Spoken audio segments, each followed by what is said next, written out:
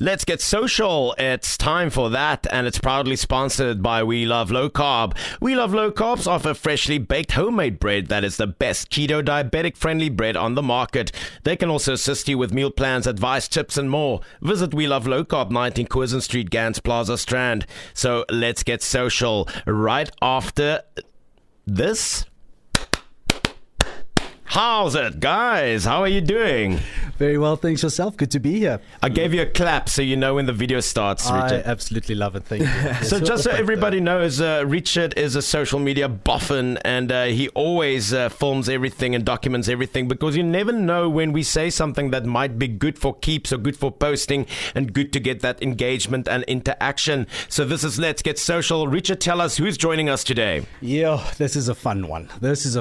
We've got in studio with us Armand from Brew Crew. Jy mag hallo sê. Lekker man, lekker te be hier. Dankie vir die geleentheid, waardeer dit. Absoluut. En uit die blok uit, the main reason we've got Armand today is just as another use case of guys that are using social media, able to spot opportunities, and I think the platform that they've created on social media is incredible. So we're going to dive into that today, share a little bit their story, their background, how they got to where they are, where they're going, and I'm sure Armand will give us a bit of tips as well, what to do, what not to do, how to do it better, and so it's not just coming out of my mouth this time. We've got another guest in studio, so that's our plan. Baie welkom Armand. So Armand, vertel ons 'n bietjie. Ek kyk na jou hoed, hy sê Brew Crew voorbehoud. Voorbehoed hoed.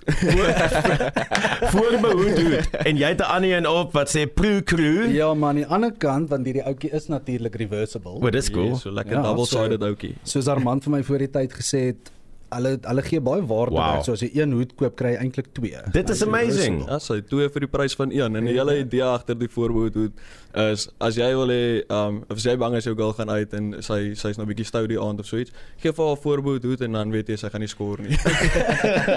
En as jy nie weet hoe lyk die voorbehoed hoed nie, gaan kyk asseblief @BrewCrew op julle socials hierna. Yes, kan check op @BrewCrew. Ons is op Instagram, Facebook en dan ook op TikTok waar ons grootste following maar op die huidige oomblik lê.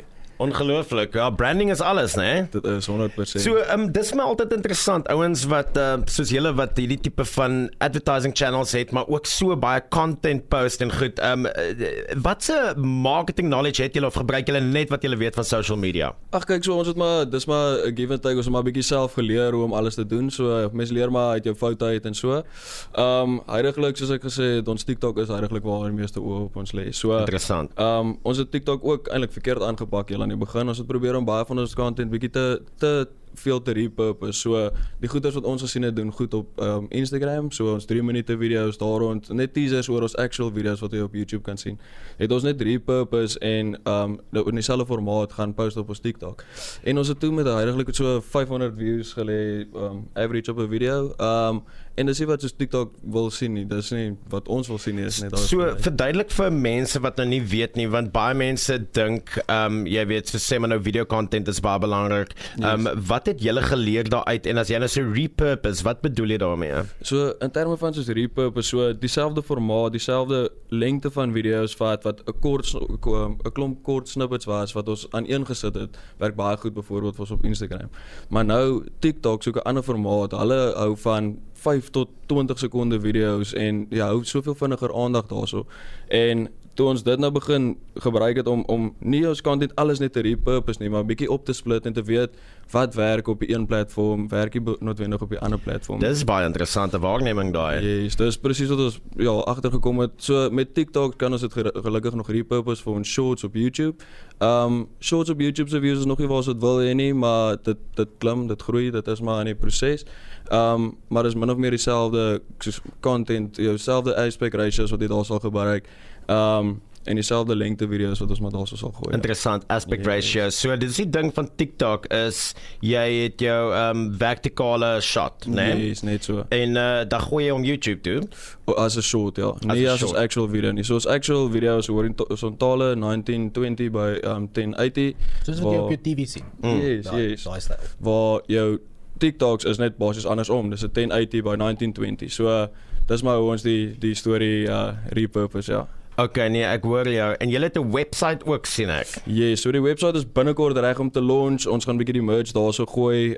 So Hy is nog nie 100% waar ons hom wil hê nie, maar die website is aan die kom, so ons behoort einde Oktober sal die merchandise en alles daar sou ook beskikbaar wees, bietjie meer oor ons socials, al die lekker dinge. So vir die mense wat nou nie weet waarvan ons praat, kom ek lees net gou 'n hele inligting hierso. Yes. Welkom by Proe Crew. Hier maak ons skreeusnaakse video's van Suid-Afrikaners terwyl hulle goed proe. Ons toets so goed hulle regtig alledaagse produkte kan uitken. Blind proe, die wêreld se sterkste drankproe en eintlik maar enige iets om jou 'n bietjie te laat lag. Kyk hoe ons elke donderdag Suid-Afrika se gunstelingsterre probeer uitvang. Hoop julle geniet die content. Vat so 'n keel. En dan is hier 'n link na Sunset Sweatshop. Yes, so daai is 'n voorsmaakie van een van die video's. So ja, kyk wat ons eintlik doen is ons kry influencers. Dit kan nou artists wees, dit kan social media influencers wees, dit kan wees tot en met musicians. Ons het akteurs al gehad. Almal van hulle kry ons agter die kamera om 'n bietjie te kom proe. En heidaglik het ons baie alkohol wat ons nog so ver doen, maar ons gaan bietjie diversify met daai ook. Ons wil nie net by alkohol bly nie, alhoewel dit altyd goeie en snaakse content vir ons is. En die hele idee daar agter is om vir brands 'n platform te skep waar hulle kan gebruik maak van 'n platform soos ons om net nuwe oë, entertaining oë op hulle te kry. En dis heidaglik wat ons eintlik doen. So ja, soos ons kry baie cool mense, ons het al met cool artists gewerk. Jy kan nou Millennium Band, Bobby Carlin van Jaarsveld. Ons het Alfred Ashay Burger opgehad, John Boucher, hulle was laasweek in ons studio gewees. So baie cool mense met wie ons al gebruik, wat ons al gehad het op die program. En soos ek sê, dis maar meer net om hoe kry ons oë op 'n nuwe produk wat soos entertaining is vir mense om te kyk en wat hulle graag sal wil share. En as ek mag vra, dit laat dink my, dit is definitief 'n unieke idee. Dis definitief 'n unieke idee, maar die enigste ding van wat ek nou kan sien van waar dit my aan laat dink is Hot Ones op YouTube. Yes, okay. Ken jy Hot Ones? Ek ken dit nie persoonlik nie, nee. Is die ergste? Ja, nee. Want dit is actually die most watched talk show op jou YouTube. Okay. En wat hulle doen is hulle vat chicken wings en dan het hulle soos hulle het jy weet chili sauces van 1 tot 10 sterk. En jy begin by 1 en dan eet die ouens nog lekker rustig en hulle het 'n baie goeie interview en die host van daai interview is eintlik my inspirasie vir hoe ek interviews aanpak, is Sean Evans. Okay, Want hy doen sy huiswerk baie goed as 'n interviewer en hy maak seker dis 'n fun interview. Is nie 'n boring wat jy gaan chill en clear of wat shit jy weet en wat jy inspirasie nie daai goed jy weet en dan eet hulle, dan raak dit al hoe warmer, maar soos wat hulle eet skop daai endorfine uit wat dit brand en dan begin daai ouens verskriklik strooi praat van hulle begin huil. Gordon Ramsay die was die heel eerste een. Jy kan nou imagine, jy weet hoe hy nou sy toys uit die kot uitgegooi daarso, maar dis baie interessant en ek sien hoe dit gebeur en ek sal dit love om betrokke te wees. Ek het nou net gesien jy het vir ou Mel ook daar gehad. Mel het saam met my drama geswat en ek weet sy's baie snaaks met haar goed en ek sien julle het al klaar vir Brooks aan boord hierso. So Brooks het al op episode of 2, ons het eintlik vir Zaan Sonnekus en Synth Peter ook 2 groot artists. Hulle het ook 'n Brooks episode. So Brooks het al 'n paar, so ja, dis 'n ander lekker ding. Soos al die alcohol brands het ook nou 'n nuwe platform. Ons het al met bietjie Testel, bietjie KWV, Brooks, al die ouens, groot post het al vir ons 'n lekker paar wyne gesponsor. So yes, as dit met lekker brands betrokke geraak. Amazing konsep. Ek love die konsep. So François van Brooks het ek ook nou al ontmoet jene ek's mal oor die hard seltzers, jy weet. Ek sal 35, so ek dink 1 bier dan ek oorgewig. en hierdie goed is mos nou gluten free, vegan friendly. Dit probeer asof jy flavored water drink. Dit is en jy kan heeldag gaan. Yes, dis die lekker ding daarvan. So save bietjie op die calories en jy kan gooi met hom. Ja, jy wil net so nou en dan 'n bietjie frisbee speel om te sweet. Maar okay, maar Richard, vertel ons, hoe sluit jy aan by die Proe Crew of wat is julle koneksie? Maar ek het nog net so 'n paar followers en dan gaan hulle my nooi om 'n onderhoud daar te hê. Nee, Johan, hierdie is nou een van die kenmerkende konsepte / besighede / manier om sosiale media te gebruik in all its power and glory. En ek dink ek en Armand het nou voor die tyd gepraat en 'n bietjie ingeklim in hulle konsepte en hoe hulle te werke gaan en eintlik wat die visie agter hierdie konsep is. And it's beautiful, man. It's to help people, it's to create a platform for advertising en om social te wees met jou besigheid. So hulle obviously plaas hulle content en Katinka word getag en Mel word getag en al die mense word getag. So daar's 'n ongelooflike groot sosiale aspekkie aan, maar dis daai collab aspek wat ek uit love. as hulle mense opnooi, jy weet, almal wen. Daar's blootstelling vir die produk wat gedrink word of oor gepraat word, daar's blootstelling vir die kunstenaar wat op die show is, maar as crew en brand wat daai platform stig, daar's 'n geleentheid vir hulle om content bymekaar te maak en hulle kry ook die blootstelling. Natuurlik. And they've got the trust factor, right? So kom ons praat daaroor, dis vir hulle 'n baie makliker conversation om te hê om met 'n brand te benader en te sê kom ons werk saam, want hulle het al hierdie goed alreeds gedoen. Hulle het alreeds al hierdie trust factor, because if the artists are there, surely it must be a reputable brand, right? So dit is die regte persoon om by betrokke te raak, en ek dink hulle het 'n ongelooflike goeie strategie wat hulle uitoefen deur om al die platforms te wees, die manier hoe hulle content ontwikkel en plaas, en ek meen daar's so baie konsepte soos ons aangaan, maar net die feit weer eens, en ons sê dit week in, week uit, just try, see what works. Hulle het begin met jou video's wat jy vroeër gesê was oor 'n minuut lank, en nou sien hulle die sweet spot, TikTok spesifiek, is 15 sekondes. Daar's konsepte wat hulle nou begin inbring van cliffhangers, en ek dink ons kan dalk daar ook oor 'n bietjie chat, maar net weer eens, TikTok, 800,000, jy het 'n video nou, hy's op pad 800,000 views toe. Laat ek net sê, die hoeveelheid geld agter dit is nul. Daar's geen geld, geen ad spend nie, dis 'n strategie. Hulle weet wat werk, hulle weet wat se content en wat se inhoud gaan views lok, and they capitalize on that. Ja, so die groot ding daai video spesifiek is met ons TikToks wat ons probeer doen is om die video of op 'n high te los of 'n joke te post, en kyk, jokes gaan reshare word, en dis wat daai video spesifiek waarna jy nou verwys het daarso. Dis 'n joke wat Dokkie Shields, hy is betrokke by droogtehulp. En hy het self 'n following op social media, 'n redelike solid following. Dis hy en sy meisie in die video, en dan het ons 'n bietjie gebruik gemaak van product placement, en daai video staan nou op 780,000 op pad 800,000 toe, en dis net oor die week wat hy daai views gekry het, en dis organic views alles, maar so daai byvoorbeeld was 'n joke wat hulle gesê het, ek wil nou nie die joke oorvertel hierso nie, julle sal self daar moet gaan kyk op TikTok. Yes. En dan 'n ander ding wat baie goed werk is cliffhangers wat ons nou agtergekom het, en veral op TikTok. So wat ons nou, ons onlangste video is gisterand gepost, en hy's nou net oor die 50,000 views daarop. En ofwel net onder die 60 sien ek nou weer voor ons. En die cool ding van daai is soos basies is die een girl vra vir die ander 'n vraag, en dan soos eindig dit met soos basies gaan die ding oor soos noem 'n TikToker se naam wat X, Y en Z. En dan vra ons die mense om te gaan tag wie dink hulle is die persoon wat hulle oor praat in die video self, waarna sy verwys. En wat dan gebeur is ons audience begin 'n klomp TikTokers te tag in die comment section self, wat almal klaar 'n huge following het, en hulle sien dan ons video en comment self daarop. En dis wat TikTok wil sien, is engagement. Hulle wil sien shares, hulle wil sien jy moet dit favorite, hulle wil obviously die likes sien, en dan 'n groot ding vir hulle is watch time. Hoe lank kyk mense die video, en kyk hulle dit meer as een keer deur. So ja, daarso as ons nou 'n bietjie afskrol sal ons sien. Ek wil net sê, ons kyk net so na julle TikTok reel, en wat ek regtig baie hiervan hou is ek rol nie my oë nie, want ek sien nie die gewone over en over mense wat die hele tyd die media dominate nie. Ek gaan nie name noem nie, maar dit raak 'n bietjie irriterend in Suid-Afrika wanneer jy weet mense hak op een ding of een ou, en hy werk nou, wil almal sy foto's neem, en almal wil video's met hom doen, en hy moet sommer al die advertensies doen, en hy is die hele tyd snaaks, en hy is die hele tyd goed, en dit raak lame. En al die mense is fresh mense, en jy wil weet wie dit is, en jy wil meer uitvind van hulle. Soos ek sien nou vir Tino, wat ek voel die afgelope tyd nogal sterk opkom, en hy is amper, in my opinie, van hoe ek nou hier kan kom vir hom en Dassie, né?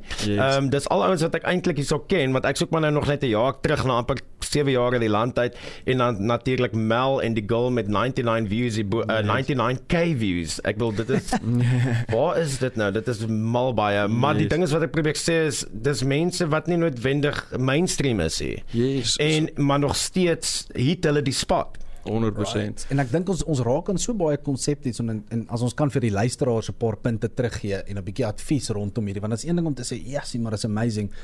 Daar's 'n rede hoekom dit amazing is. Daar's verskillende faktore wat lei tot die feit dat dit amazing is, of wat dit so goed doen, of wat die view so goed is. En soos Armand al reeds gedeel het, jy weet, hulle weet wat is die optimal lengte van hulle video's, wat vir hulle mense wat die video's kyk, werk. En dit wys ons net weer eens, daar is nie 'n template nie, om vir iemand te sê, skiet 'n video tussen die tyd en die tyd, min of meer, in plaas om ek soek veel uit keer 'n week, gaan nie lei tot resultate nie. dit gaan lei tot jy het content wat daar buite is en jy kry resultate om te verstaan wat werk. Maar ek dink wat belangrik is hulle is proaktief. Hulle gaan kyk na hoekom werk dit, hoekom het ons boodskap so gestruktureer, hoekom het ons 'n cliffhanger gelos, en daar spesifieke redes en strategieë agter dit. En dis wat belangrik is om te gaan verstaan wat werk, en wat werk op TikTok, werk nie noodwendig op YouTube. En jy het 'n blueprint. Dis altyd vir my interessant om mense se reels te kyk en dan te sien hoe hulle blueprint al vorm, julle identiteit. Yes. So ek sien julle het hier begin met die advertising aan die begin wat inkom, maar dan hoe meer jy op scroll sal jy sien daar bo in die hoekie sal jy nou sien as die julle logo, maar jy sien hom nie op die reel nie, maar dan as jy op gaan check, okay, nou het hulle al 'n backdrop hierso met die logo op en die branding raak en nou het hulle dit al ingezoom en nou is die branding nog meer duidelik. So ek weet nie wat hier gebeur het nie, maar die video's is nog steeds goed, maar die branding is net on point en dit is ook die ding, mense moet vereenselwig met dit en relate met dit, maar ook dit moet herkenbaar word. 100%. People want to know what they're gonna get. En ek wil graag hê daar inwy, so wat ek daar gesien het aan die begin met die begin van die logo. Dis great, maar dit is 'n resep wat in die ou dae gewerk het. En hoekom ek dit sê, en ek meen, correct me if I'm wrong, maar om jy as besigheidseienaar of jy as, kom ons sê, pro-crew, vir jou is dit baie belangrik om jou logo eers te wys. Maar vir die persoon wat hierdie video kyk, die persoon wat verskyn en die geselsies is actually belangrik. So rather finish with your logo than start with your logo. 100%. Ons weet die eerste 3 sekondes is so vital. So hoekom wil jy 3 sekondes gebruik om jou logo daar te sit? Teen daai tyd gaan ek my duimpie gebruik en ek gaan verbygaan. Maar as jy in die eerste 3 sekondes my aandag gou vang, eindig met jou logo, that's fine because you've got the branding aspect.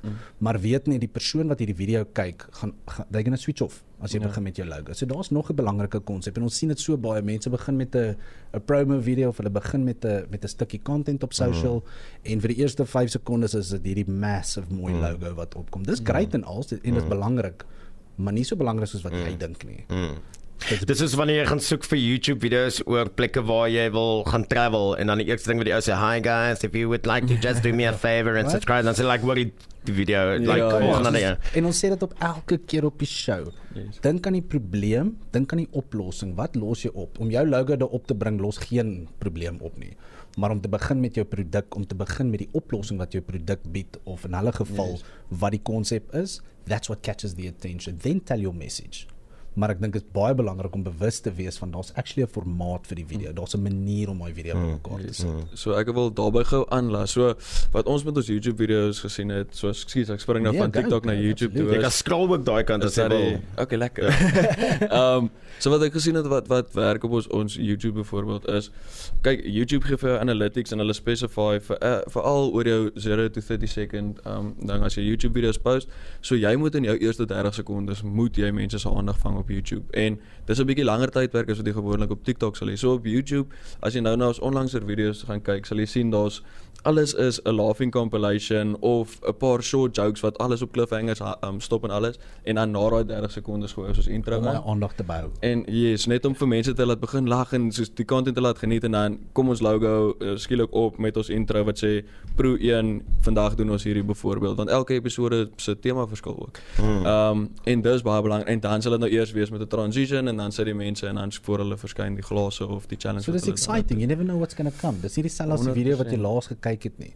En ek dink die feit dat jy dit uitgeken het en geweet het daai is 'n goeie strategie and it's working. Dit wys jou net. Daai eerste 30 sekondes op YouTube of op TikTok, 100%. Die eerste paar sekondes is so vital. Gebruik dit. En oral sal jy sien met jou soos hulle gee vir jou analytics. Dit is so cool van social media deesdae. Jy het so baie analytics tot jou beskikking. So YouTube kan jy gaan sien presies watse persentasie van mense kyk jou video, hoe ver deur, hulle wys dit vir jou watse video kry die grootste persentasie views in die kortste amount of tyd en dan ook soos wie bly die langste in die video en dis wat YouTube wil sien. So ek wil daarop gaan ek nou terug aan 'n fout wat ons gemaak het met ons YouTube byvoorbeeld. Dus ons het eers al ons content op 'n ander platform gegooi. En wat ons daar gedoen het is die mense, die content creators, die influencers het almal al die views na daai content toe gedraai wat ons met 'n link gehad het. En wat ons toe gedoen het is ons wil toe 'n bietjie net expand en wat ons doen is ons het toe op YouTube self daai eerste 10 episodes wat ons klaar gebruik het net so gaan weekliks oplaai. En dis 'n fout wat ons gemaak het waaruit ons geleer het. So die eerste paar video's wat op YouTube laai, sal jy sien mense kry gewoonlik 'n redelike klomp views. En dis omdat YouTube gooi daai content uit vir 'n klomp verskillende audience. Dis om te toets wat werk vir wie en wie is jou actual audience wie die content wil sien. En omdat ons goeders ou content was, so ja, ons influencers almal het dit weer gedeel en weer die nuwe links gegooi. Mense het ingegaan, dadelik gesien dis 'n video wat hulle klaar gesien het en uitgegaan. En YouTube haat dit. So aangeneem mense hou nie van die content wat mense vergeet dat die platforms kompeteer teen mekaar. So hulle gaan nie altyd vir die mense die video's wys wat gepost of cross-platform post word. Ons het dieselfde probleem gehad. Ons het 'n kanaal gehad wat net op Facebook bestaan het en die rede hoekom ons Facebook gekies het bo die ander kanale is omdat as mense scroll begin die video automatically speel. Dis wat sterk is van TikTok. Mense soek spesifiek vir daai content, vir daai short bursts of energy. Selfs met Instagram, maar dis nou net ander goeders ook, maar byvoorbeeld my partner hou van snaakse video's van kinders wat val of van vensters was hardloop. So vir haar is dit lekker om net te scroll en te lag konstant. Maar op Facebook was dit ook al 'n ding van mense wil meer. Dit was nou met die pandemic, jy weet, almal was besig om te comment en te beklei en langsingende skryf. So hulle was nie op Twitter nie. So ons het video's gepost wat onmiddellik begin speel. Maar die oomblik toe ons Instagram begin tag aan dit en ons Twitter en ons YouTube toe begin ons views minder raak en dis amper asof geblok raak. Maar ouens, ek is jammer. Ek gaan julle in die rede moet val. Dit is so lekker interview die. Ek sal graag verder wil praat, maar ek seker daar kom nog baie. Richard, gooi voordat ons by jou uitkom, gooi net vir die mense waar hulle nog inligting kan kry voordat dit gebeur. Armand, sê net vir almal waar om 'n bietjie meer van julle te hoor. Okay, so ons social media kan julle kry by TikTok, Instagram en Facebook is @ProCrew, dis PROECREW. Ons website is binnekort ook vir julle beskikbaar, maar ons main content waar julle die volledige video's kan kry is op YouTube en dis dieselfde logo wat daar gegooi word, ook ProCrew weer eens PROECREW. Okay. Boom shakalaka. My besonderhede is nie so belangrik nie. Hierdie is hulle show, so op die volgende een, maar @socialrichard op alle sosiale media platforms. I would love to get involved as julle ooit iemand nodig het om 'n bietjie dinge verder te vat, because I want to get my Sean Evans on. Jy moet Hot Ones gaan kyk, want ek seker julle sal baie daar uit leer ook in terme van branding. Maar in elk geval ouens, dit was 'n groot plesier. Dit is nou 10:01 en 1 uur is dit ons Afrikaanse nuus. Thank you for listening. Let's Get Social was proudly sponsored by We Love Low Carb, and thank you to Armand and Richard for visiting us. Visit We Love Low Carb at 19 Quizet Street, Gans Plaza Strand for your freshly baked homemade bread that is the best keto diabetic friendly bread on the market. Stay tuned.